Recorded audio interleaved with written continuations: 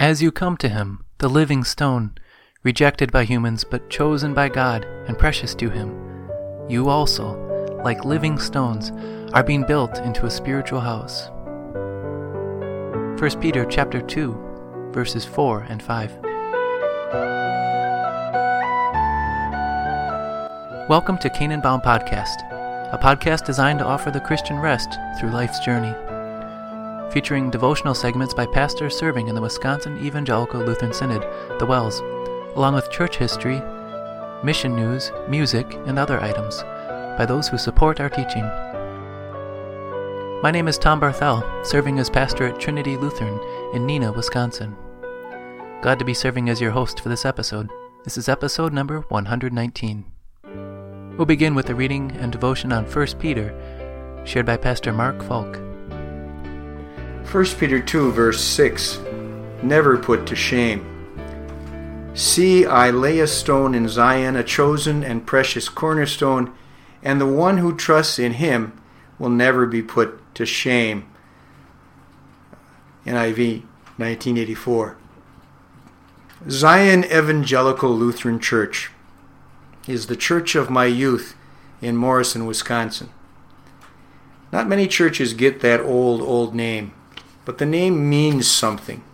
Zion was the stronghold of the Jebusites until God gave Jerusalem into the hands of his people and his king, David. Was the Temple Mount the same as Mount Zion? I can't get a clear answer to that question. But when Peter writes, he quotes Isaiah, and Isaiah's thoughts have moved beyond the mountain, beyond the city of Jerusalem, to the people of God. The Old Testament people of God were Israel, but not all Israel belonged to spiritual Zion. Most, in fact, rejected their God and his promises. For those who listened, both Isaiah and Peter connected the coming of the Messiah to the picture of Zion. If we think of Zion as a fortress, that fortress is the church where the true faith rests on the firm cornerstone, Jesus himself. Buildings need cornerstones and foundations, firm footing and firm direction and straight lines, or they will fall. The New Testament Zion, not Zion Morrison, but the invisible church of all believers, will never fail. It is a precious and solid cornerstone. This brings me to the main point and to words that actually warm my heart. That means they move my emotions. And the one who trusts in him will never be put to shame. There are many days when I need these words. I awaken with shame in my heart. I lay my head on my pillow feeling shame. I know the faults in my life. I know that I have never, and no pastor can ever, fully met and perfectly fulfilled the duties of my high calling. But this is true not just of pastors. Every Christian is called to live a holy life and to shed a bright light on all around him. How often we fail. How often shame creeps into our hearts, or should. We are filled with dark thoughts of defeat, even when we know that we ought to be rejoicing in the victories that God has supplied. Our dark mood itself leads us to feel more shame. What a devastating circle of negative, unbelieving thought can envelop us. More shame, more dark thinking, more shame. And then these words, simply hearing them lifts my heart. My trust in the Savior whose blood has cleansed me from sin is far from perfect, but it still is. And the promise of God holds true. There is no shame for those who trust in the salvation that has been purchased by the strong and precious cornerstone of our faith and of the building and fortress of faith called Zion. We are part of a building centered on a strong boulder that cannot be moved, Christ himself. He has died. He has risen victorious. Our sins are gone. No shame. It's too bad that churches don't get named Zion anymore. But this truth remains. When we trust in the cornerstone of Zion, all shame disappears. This is a song by Chris Dreisbach, Glorious. It was dark in the middle of the day as the Savior's lifeblood dripped away. My God, why did you leave? He cried. He hung his head and breathed a final time. It was done, and the temple curtain tore. Even in his death, he was glorious, God and man, not divided anymore. Even in the dark, he was glorious.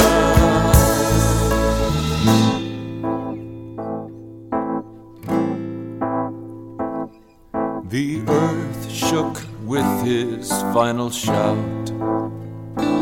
Holy people who had died walked about. It seemed so much like he had lost, but victory came while he was hanging on the cross. It was done, and the temple curtain tore. Even in his death, he was glorious, God and man, not divided anymore. Even in the dark, he was glorious.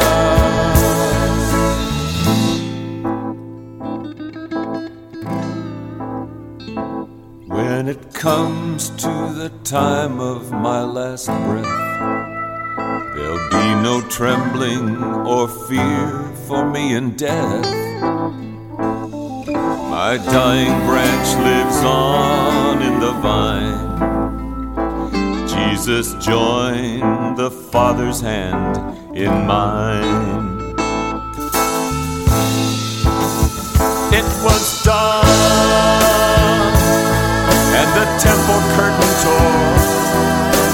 Even in his death, he was glorious, God and man, not divided anymore. Even in the dark, he was glorious, God and man, not divided anymore. Even in the dark, he was glorious. Even in the dark, he was glorious. Even in the dark, he was glorious.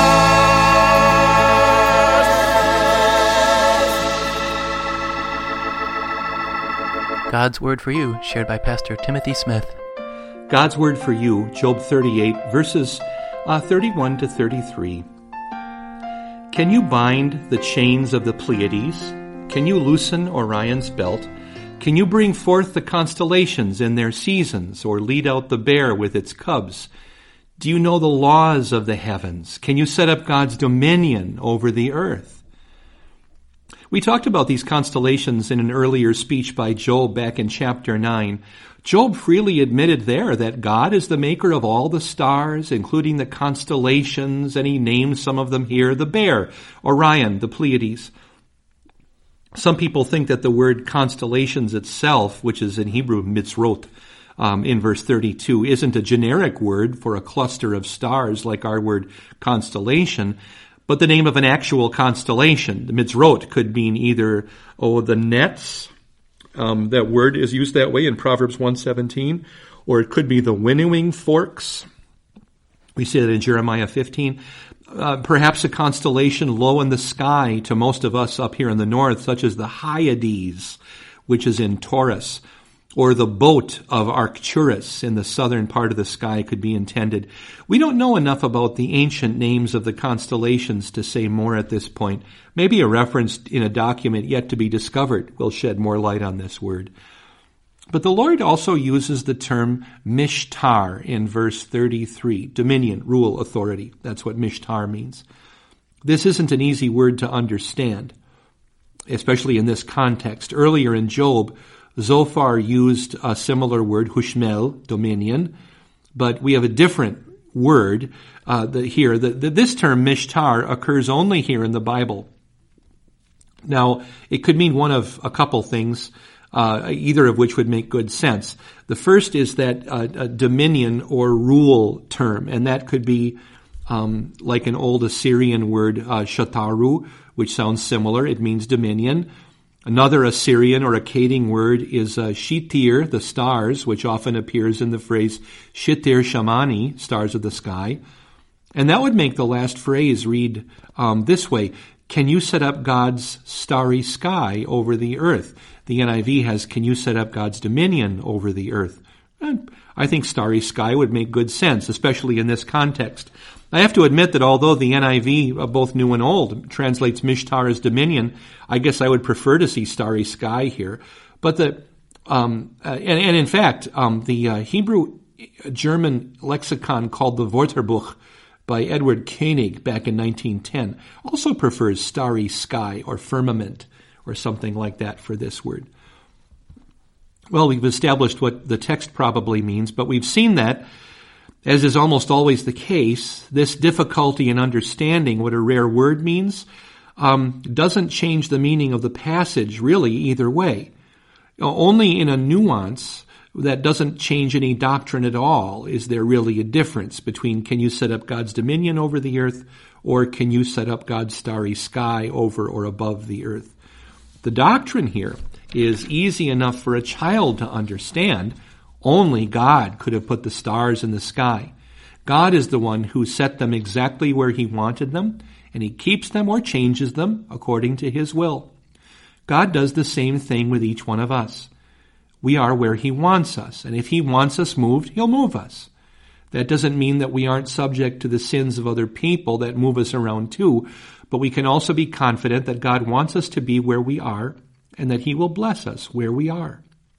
His greatest blessing is his Son, whose glory fills the universe, brighter than the sun, more vast than the whole universe. He rescued us from the guilt of our sins, and his mercy will outlast the universe itself. His love endures forever. In Christ, I'm Pastor Tim Smith. This is God's Word for you. To Tell the Story is based on Luke 17, verses 11 to 19, shared by Pastor Luke Italiano. Not good enough. Ben-Hadad was never good enough. Not for his father, who'd always demanded, "Better! Better! Don't be such a klutz!" Not for his mother, who said, "You know why you won't get married? You're always stumbling over stuff." Not for the owner of the shop he worked at. "Do it again, or you won't get paid. And stop running into things." So, when Ben-Hadad's foot stopped hurting, he didn't think anything of it. He figured his body had finally learned to ignore all the pain he sent it through. And then the sores appeared on his skin. And his eyesight got bad in his left eye. And then everyone could see he wasn't good enough. It showed up on his skin, and there was no way he could hide it. Ben-Hadad had leprosy. He wasn't good enough to stay in town. How could he? If he stayed, he'd get everyone sick.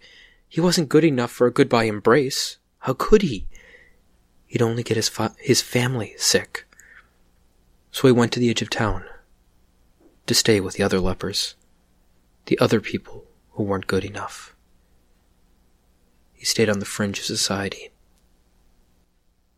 Ben-Hadad had thought finally he'd be accepted because everyone here had leprosy. They were all in the same boat. And they did accept him. To a point. You see, these other lepers were Israelites. They were the people of God. And Ben-Hadad, it was just a Samaritan, a half-breed, someone who wasn't even good enough for their God. And so even though they all had leprosy, they all knew that Ben-Hadad wasn't really one of them. They all waited, without hope that someday they might go to the temple and be declared healed, and unless a priest inspected them and declared them clean, they would die exiles. The lepers were mostly alone, but even they had heard the stories, mostly from before they got leprosy, of this wandering healer, of this Jesus. Ben-Hadad had heard of him. He'd gone through a village, what was it? Sychar. not too long before, and the entire village had proclaimed that Jesus was the Messiah, the one the Jews were waiting for. But Ben-Hadad didn't have any hope. How could he? Jesus was a Jew. Ben-Hadad couldn't be good enough for Jesus. And then they heard Jesus was passing by. And so the whole group cried out, "Jesus, Master, have pity on us!" Even Ben-Hadad cried out, even though he knew he wasn't good enough. And when Jesus saw them, he said, "Go, show yourselves to the priests." And you can bet all 10 of them ran. They sprinted. They galloped. As they ran, Ben-Hadad suddenly shouted, "Ouch!" He looked down. He'd stepped on a rock. Wait. He had felt himself step on the rock. His nerves were working. Soon they were all smiling, and they were all pinching themselves, not just to see if it was true, but to see it. They were healed. The splotches on their skin, gone. Ben-Hadad's eyes started working again, and they laughed, and they sang, and they ran to the temple to do what Jesus had told them to do. But Ben-Hadad, he didn't. He turned around and went back to Jesus. You see, when you're not good enough, and someone gives you something that you would never expect, the only way you can respond is in loud shouts of thanksgiving. And that is what Ben-Hadad did. He ran back to Jesus, praising God in a loud voice. He threw himself at Jesus' feet and thanked him. And Jesus, he shook his head. Were not all 10 cleansed? Where are the other 9? Was no one found to return and give thanks to God except for this foreigner? And then Jesus reached down and touched Ben-Hadad on the shoulder. "Rise and go. Your faith has made you well."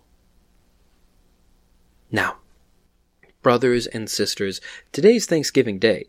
We're all told to be thankful. But we are never truly thankful if we think we deserve what we get. Like Ben-Hadad, we are not good enough for God's blessings. And yet, he blesses us anyway. And that is a miracle.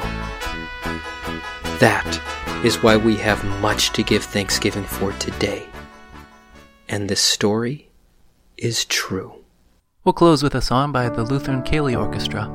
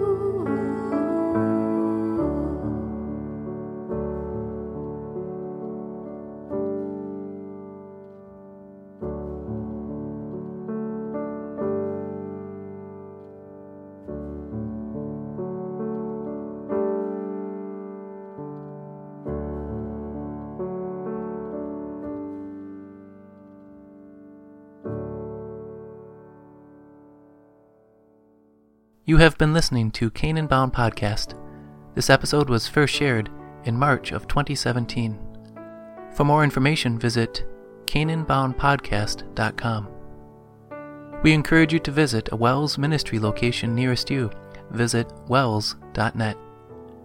Thanks for joining us, and remember His promised rest.